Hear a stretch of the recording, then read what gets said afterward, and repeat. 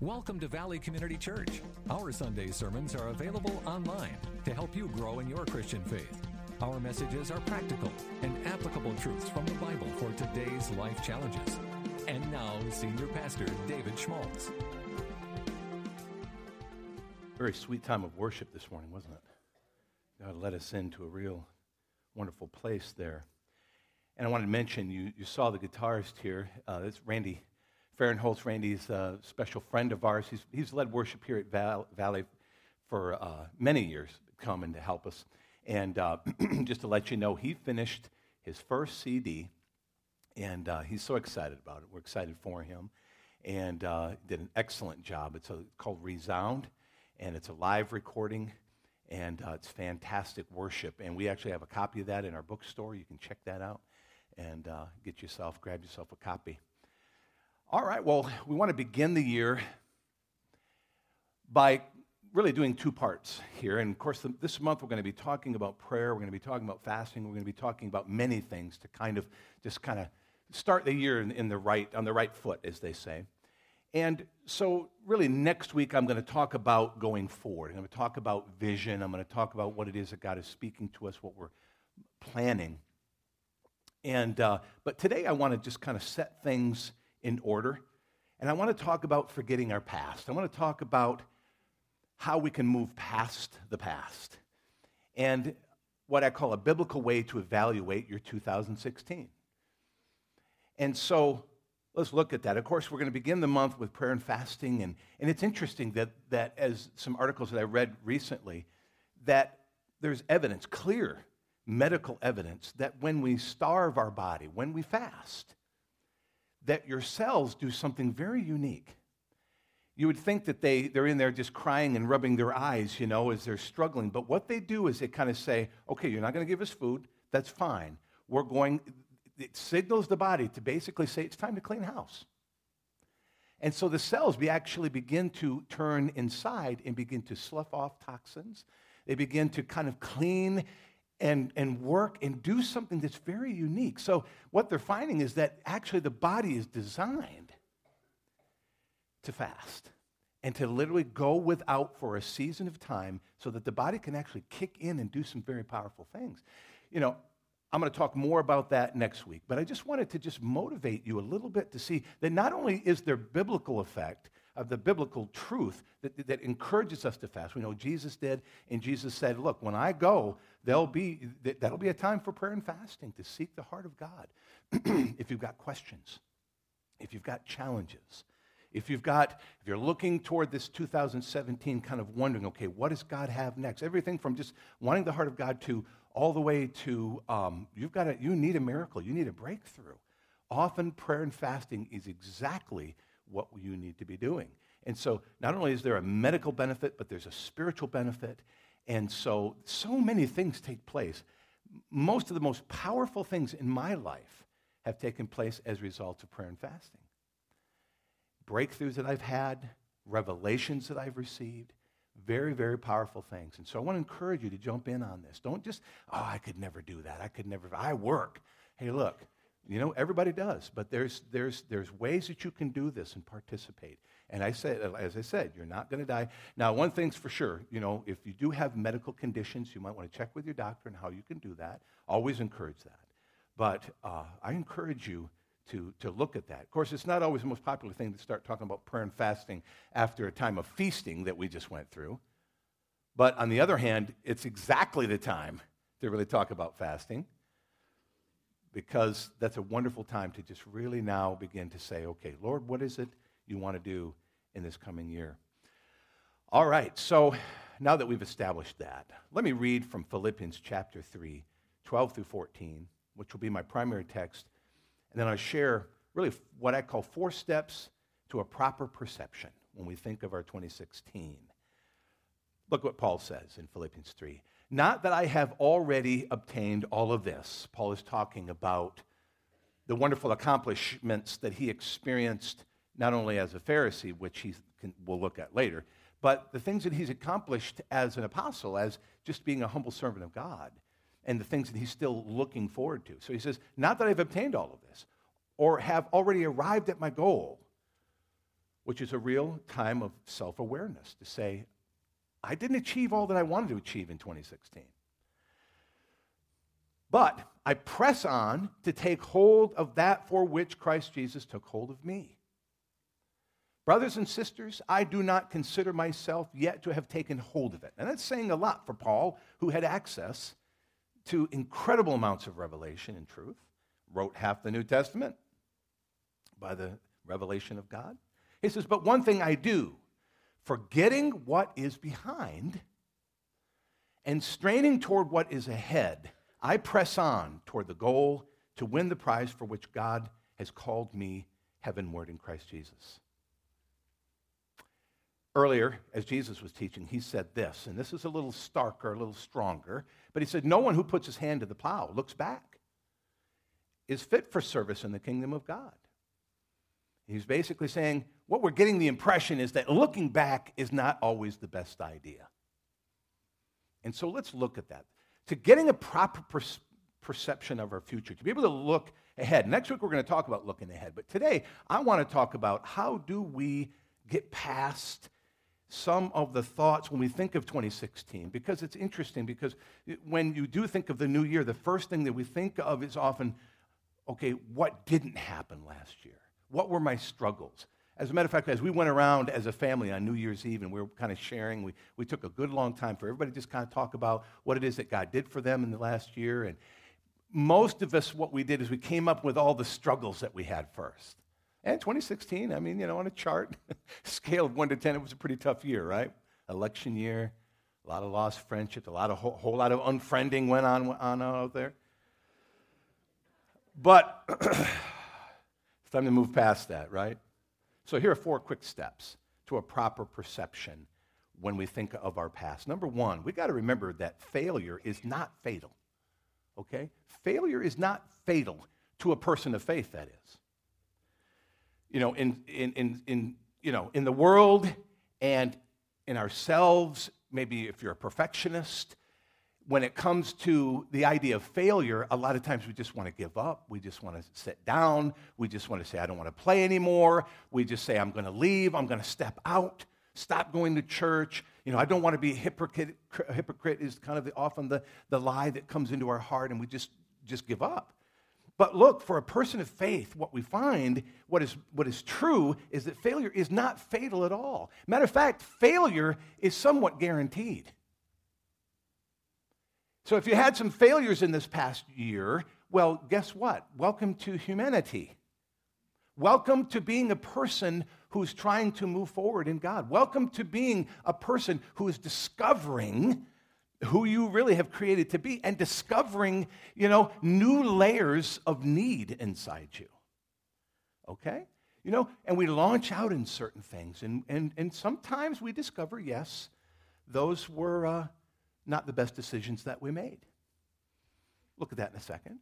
But we got to understand that failure is not fatal. We cannot give up. I love the illustration. It's kind of a little bit of a joke, but it's about the guy who swam across the English Channel. He got halfway across, and he decided he couldn't make it, so he swam back. Yeah. And that's the way some of us really live our lives, is that we get out there and we just say, well, I don't think I can do this, and yet we go on to use life energy. We go on to use our resources for something else that we really could have continued to use for God, but we gave up because of our soul, because of, sometimes loneliness, sometimes just the struggle, just sometimes we don't like feeling like we're failures.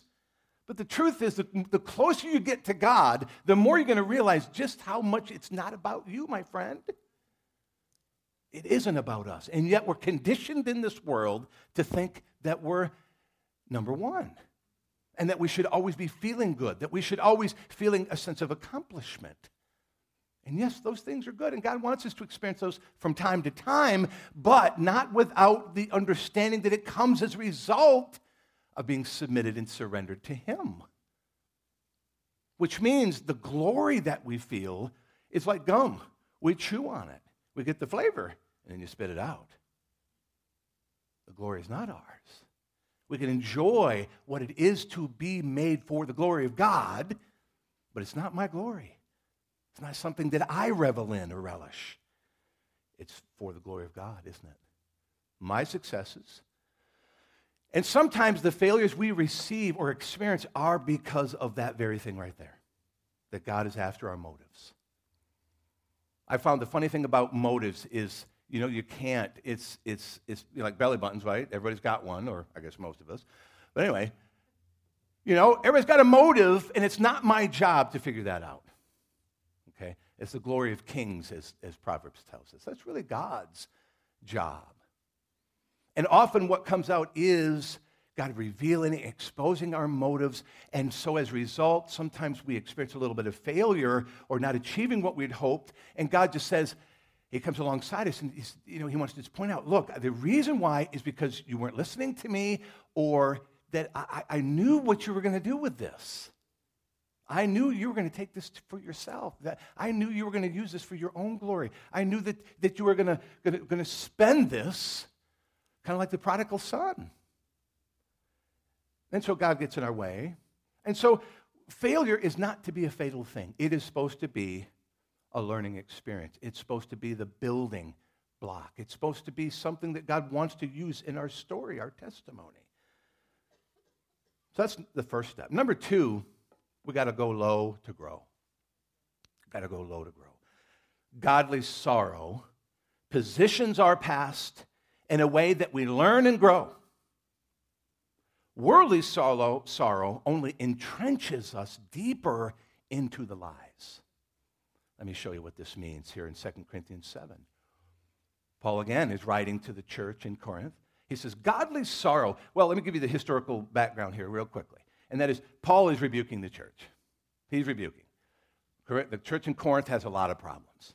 And he's basically saying, look, I wrote you a letter and I rebuked you pretty strongly. At first, it kind of hurt me that I hurt you. At first, I got wind that you guys were really busted up about how I rebuked you for some of the things you were doing. But I noticed you guys repented and you began to change. And now I'm beginning to realize, you know what? Sometimes a good rebuke goes a long way. So now he writes this. Godly sorrow brings repentance that leads to salvation and leaves no regret. But worldly sorrow brings death. See what this godly sorrow has produced in you? What earnestness, what eagerness to clear yourselves, what indignation, what alarm, what longing, what concern, what readiness to see justice done. He's saying, I have seen this. This is how you have begun to respond. And he goes, in the end, that's a very good thing. And we can take this verse when we think about 2016, instead of letting it gurgle up and poison our thinking now, begin to realize that any of your struggles, any of your sins, any of the things that distracted you, those things that you look back and just say, man, I never want to think about again. And it's probably a good idea that you don't. But you really don't want to put them to bed or couch them without true godly sorrow. Okay? See, worldly sorrow is just saying, man, I feel bad that I got caught. I feel badly that I got hurt and this messed me up. And then there's nothing that comes of it. See, worldly sorrow says, well, I'm not going to tell anybody about this. And this is going to be something I hide in secretly, even from God, which is kind of silly, isn't it? We can't hide anything from God. But Paul is saying here, look, this is what godly sorrow will produce in you. It's going to leave no regret. In other words, it's going to be healing to your soul. And it's going to bring an energy. And what does that energy look like? It's going to produce an earnestness. It's going to be that you're going to say, 2017, here I come. I'm not going to do what I did in 2017. It's an earnestness to do things the right way. And because failure is not fatal, you know you can. You know that God is encouraging you. It's like coming around the track and God looks at the timer and says, man, you're way off the pace. Instead of saying, well, I'm not going to run ever again. He says, wait. No, we're not going to do that. Let's talk about your stride. Let's talk about what you did. I noticed that on turn 3, you started wandering off the track. Let's deal with that. Because you were born to run, you're born to do this, and this is your calling. And so let's get you back on. Earnestness, what eagerness to clear yourself. He said, you were eager to go and communicate to me what was right and what was wrong. And go to God and say, well, God, this happened because of this. And that's working through with diligence. What indignation? What is that? That is kind of not self-hatred, but it's being a little angry at yourself. And that's okay sometimes. That's okay sometimes. An indignation to say, and it's a righteous indignation. Again, it produces an energy that does not create condemnation, but produces conviction. And conviction is healthy. Conviction is good. Condemnation is death. Because see, that's what worldly sorrow produces. Worldly sorrow produces condemnation. Well, I'm no good. Jesus died for everybody else, but it doesn't work for me. And that's death. And that's Satan just standing at the door just saying, man, I got you. We don't realize, once again, that sin is not our problem. It's just being submitted to him. That's the goal. Because the truth is Jesus died once for all, and our sins are already forgiven and washed. What alarm, what longing, what concern, what readiness to see the justice done, to say, okay, this year, I'm going to get to it. But what I wrote here is go low to grow. In other words, when you look at your failure, you can't just ignore it. You've got to embrace it. You've got to embrace it. But the beauty is we're all embracing it. There's not one of us here who hasn't failed at some level or another. And so, man, we become, I hate to put it that way, we're part of the failure club. Hey, how you doing? Welcome to the failure club. Good to have you. Well, how do you get in? Just be you. Real easy. But how we deal with failure is so critical. It's humility, my friends. Humility is the key to it all. I'll tell you what, humility trumps knowledge and wisdom. Humility trumps money and power. Humility trumps everything. When we submit and surrender to God, that is the starting point. That is the launch pad. That is the refilling of your tank of the kind of energy and power that can vault you, shoot you right into the heart and the purposes of God. Humility and it's the pride that God resists.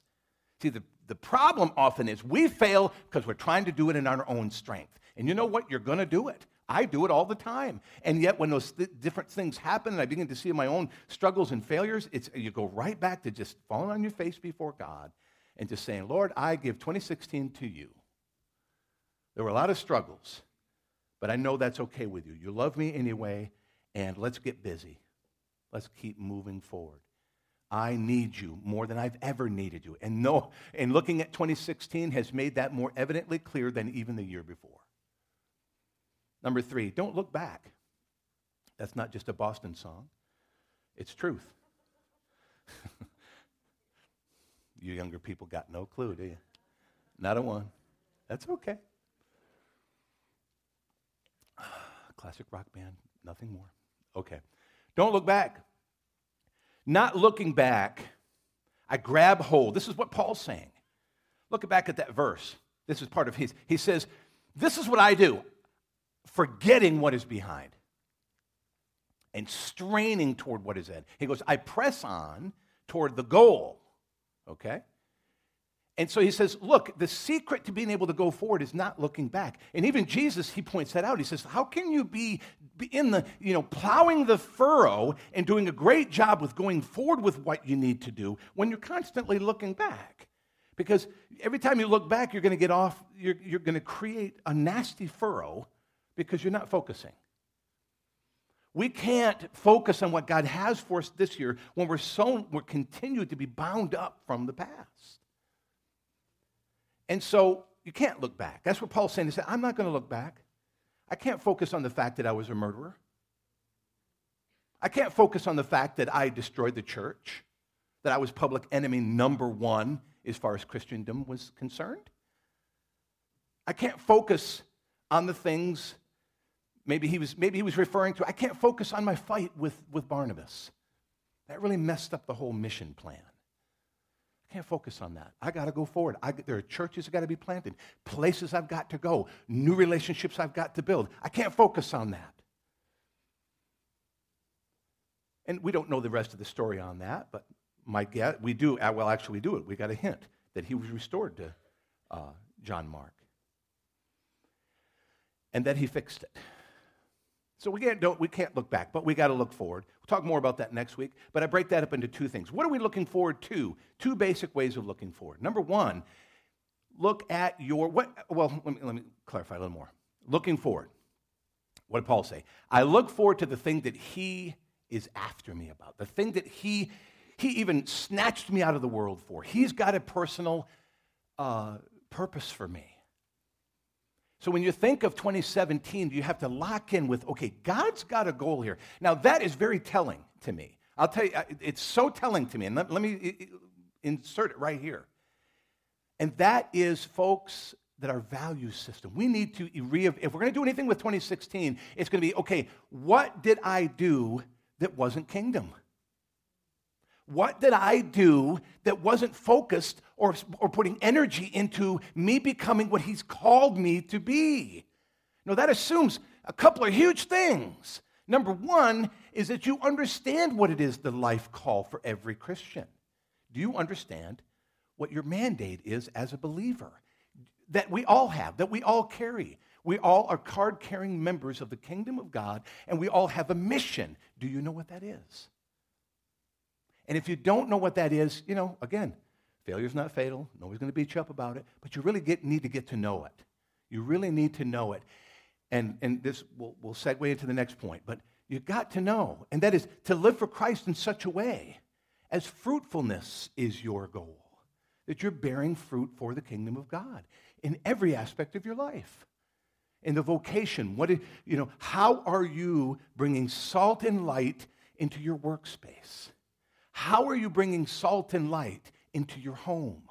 How are you bringing salt and light into every aspect of involvement that you have? That's a kingdom of God Christian. And unless you're thinking that way, then more than likely, a lot of what didn't happen in 2016 was right because of that right there. Because what I have found is that God owns the cattle on 1,000 hills. God has all the riches. God has everything we need to be successful. But he only pours it out into the lives of the people who he understands are going to use his talents for his glory. You ever wonder why your resources squander sometimes? Where they just like, man, I can't keep $5 in my pocket for nothing. Have you ever wondered why in some cases you just feel like you're like the mouse spinning inside? And I guarantee you the reason why is that you're using energy outside the purposes of God. You want that to multiply? You want that to have exponential power? Then do what you do. Seek first the kingdom of God and his righteousness, and all these things will be done to you as well. So when we don't focus on getting my castle in the sky, when I don't focus on making my mark here on this planet, but I make it my goal to be fruitful for him, God says, not only are you going to be storing up treasures in heaven, but you are going to prosper here. We need to get that. We've got to get that. That's a life call for all. How about a life call for me? That's a specific journey. That's why we're starting this month off with prayer and fasting. In other words, what we got to do is sit down, we got to get on our knees and say, okay, Lord, I know what you've called all of us to do. Got it. But what's my piece in all of that? Big kingdom. What's my part? If I'm not called to preach and do what Pastor David does, then what's my part?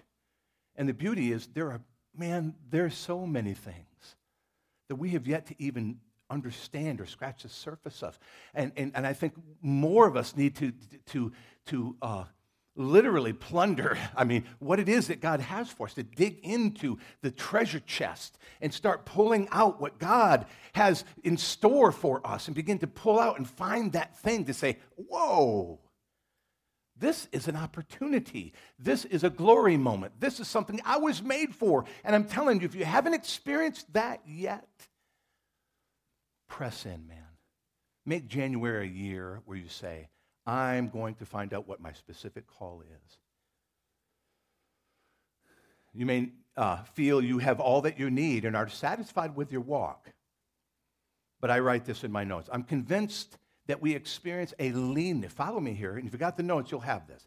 But I'm convinced that we experience a leanness to our souls when we begin to live one-dimensionally. I'll explain this in a minute. We experience a leanness to our souls. What's that? It's just, I feel empty. I feel like I'm missing something. We all know what I'm talking about here. It's just like I don't feel good about myself. I don't feel good about where I am. I feel a little confused. I feel like I'm just walking around in circles. That's a leanness to the soul. When we begin to live one-dimensionally, in other words, we are self-focused. Even our greatest accomplishments can't be relished without sharing it with our Savior. When I'm talking about one-dimensionally is that we begin to drift and we don't have that personal connection with God. That when we're living in this partnership. We're living in this active, everyday friendship. If you don't have a human friendship, guess what? You've got God, you've got Jesus, you've got the Holy Spirit ready to befriend you, as the Scripture tells us, one who sticks closer than a brother. That is a dimension that we need to discover. We need to plumb the depths of. We need to continue to develop at a greater capacity, because it's through those avenues of intimacy and personal relationship that so much more is going to be unlocked about your life. Look, stop looking to the world. Stop reading magazines and the internet. Stop looking to anyone to try to inspire you. Stop looking to anything other than a personal relationship with God, out of which will grow some amazing passions, amazing creativity, amazing ideas, things that you're going to laugh about. And we'll laugh with you because we'll say, where did you come up with that? God. And in the context of the kingdom of God, and more likely right here at Valley Community Church, where we can get behind you, where we can turn you loose. And we're going to talk a lot more about that next week. But man, if we're experiencing a leanness of soul, a lightness, a purposelessness, it's because, don't pass go, don't collect $200 go, no any other way to play. It's because your ear is not listening to his voice. Develop that ability to hear him, and you'll hear the secrets of the kingdom. Why would we not want to get to know the wisest, most powerful, most knowledgeable being that we have access to? Very purely and simply. Fourth step is we've got to evaluate our values. To move forward to 2017, we need to be less concerned about our specific sins that we committed in 2016. Okay, because that is so... That's so base. That's so basic Christianity. Paul even rebuked the church, whoever wrote Hebrews. Can we move on from that? Can we move on from the repentance of sins? But it seems sometimes that churches get stuck in this cycle that it's just all we ever talk about is sin. Sin, sin, sin, sin. You're sinful. No, you're sinful. Hey, let's talk about sin. Why do we want to do that? Jesus died on the cross for our sin. Now, do we need to clarify what sin is? You know what? Sometimes we do. And sometimes it gets so stinking hard that as each level of culture and as everybody kind of, never really new under the sun, but it comes out clothed differently, smelling, tasting a little differently, that we have to go back and say, hey, do we have to do this again? But as a pastor, I do. Sexual sin is wrong. Okay? And I point you to the scriptures that point that out. And judgment is wrong. Gossip is wrong. Sometimes we have to do that, and that's okay. But it'd make it a whole lot easier if we just all read our Bibles every single day, and we didn't have to go back over that again. But we do. And so that's no problem. We're going to move on. But we should be less concerned about specific sins and more about our specific beliefs that lead to these sins. Although, as is, right here, confessing our sin is both necessary and powerfully freeing. But check this out, what Paul says before the verses that I read earlier. Check this out. But whatever were gains to me, I now consider a loss for the sake of Christ. In other words, all the wonderful things that he did, how knowledgeable he was. He was a Pharisee among Pharisees. He was well trained. He was well positioned. This guy had everything that a human would want in his position. He says, I consider all a loss. Now think about that. A degree that you have, a position that you've gained, a place of honor, none that counts for nothing. When people get to heaven, they're going to pull out that they were a congressman. Well, didn't you know I was this? Didn't you know I was a king? Didn't you know I did this and this and this and this?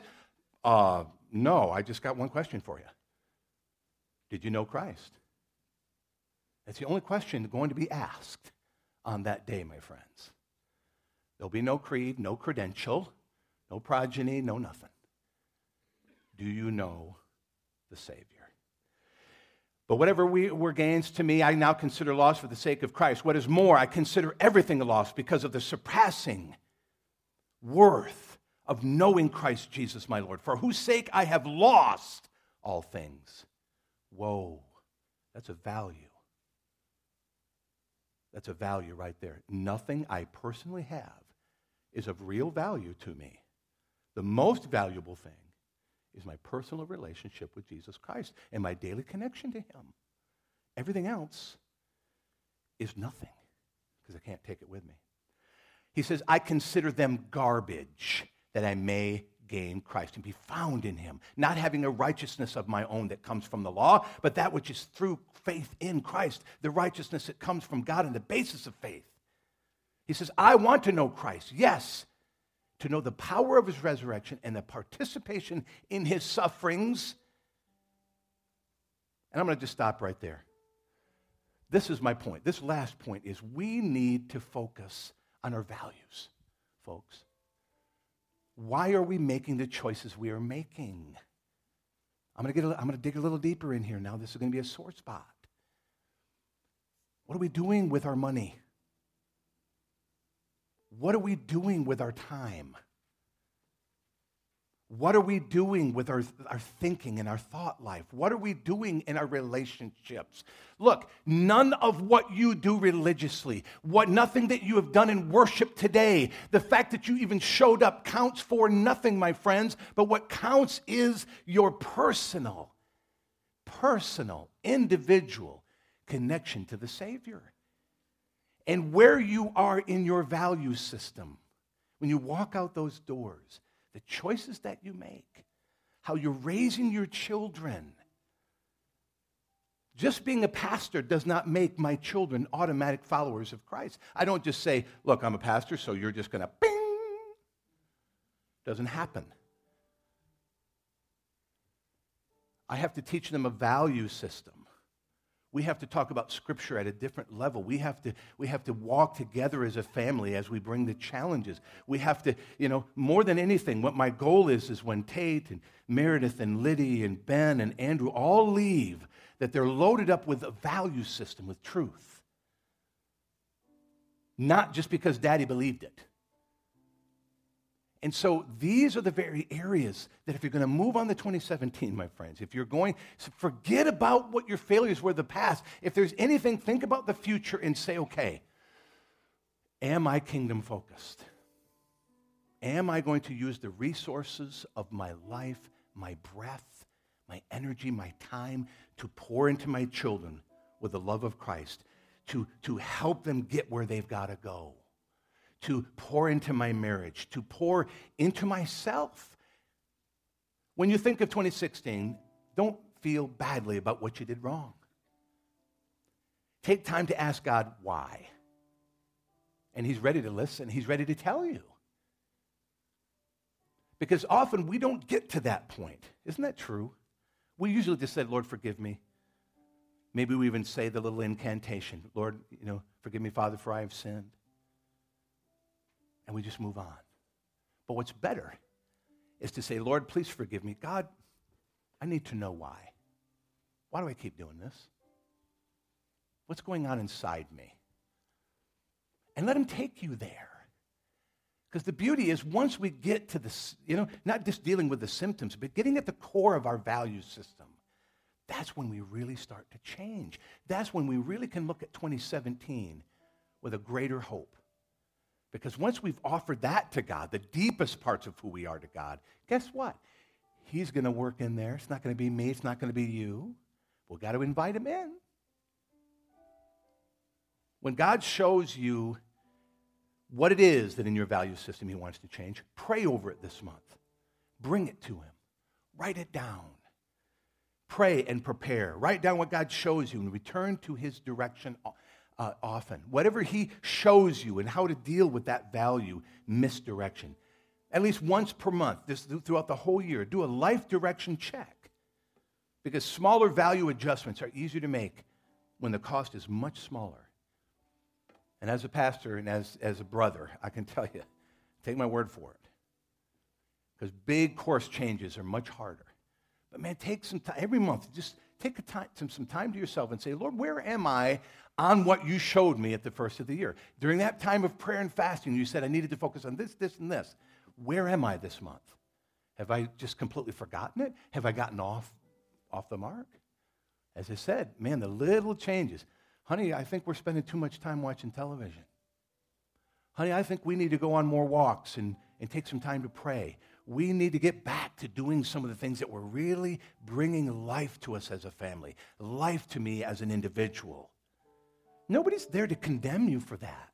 You're not going to be on Loser of the Month and we put your face up on the screen. Just joking. I hope that's never happened, but anyway. Nope, it's not going to happen. And God is never going to leave you. He's never going to reject you. He died for you. We just got to keep bringing it to him. Amen? That's how we can properly prepare for this coming year. Amen? Let's stand up this morning.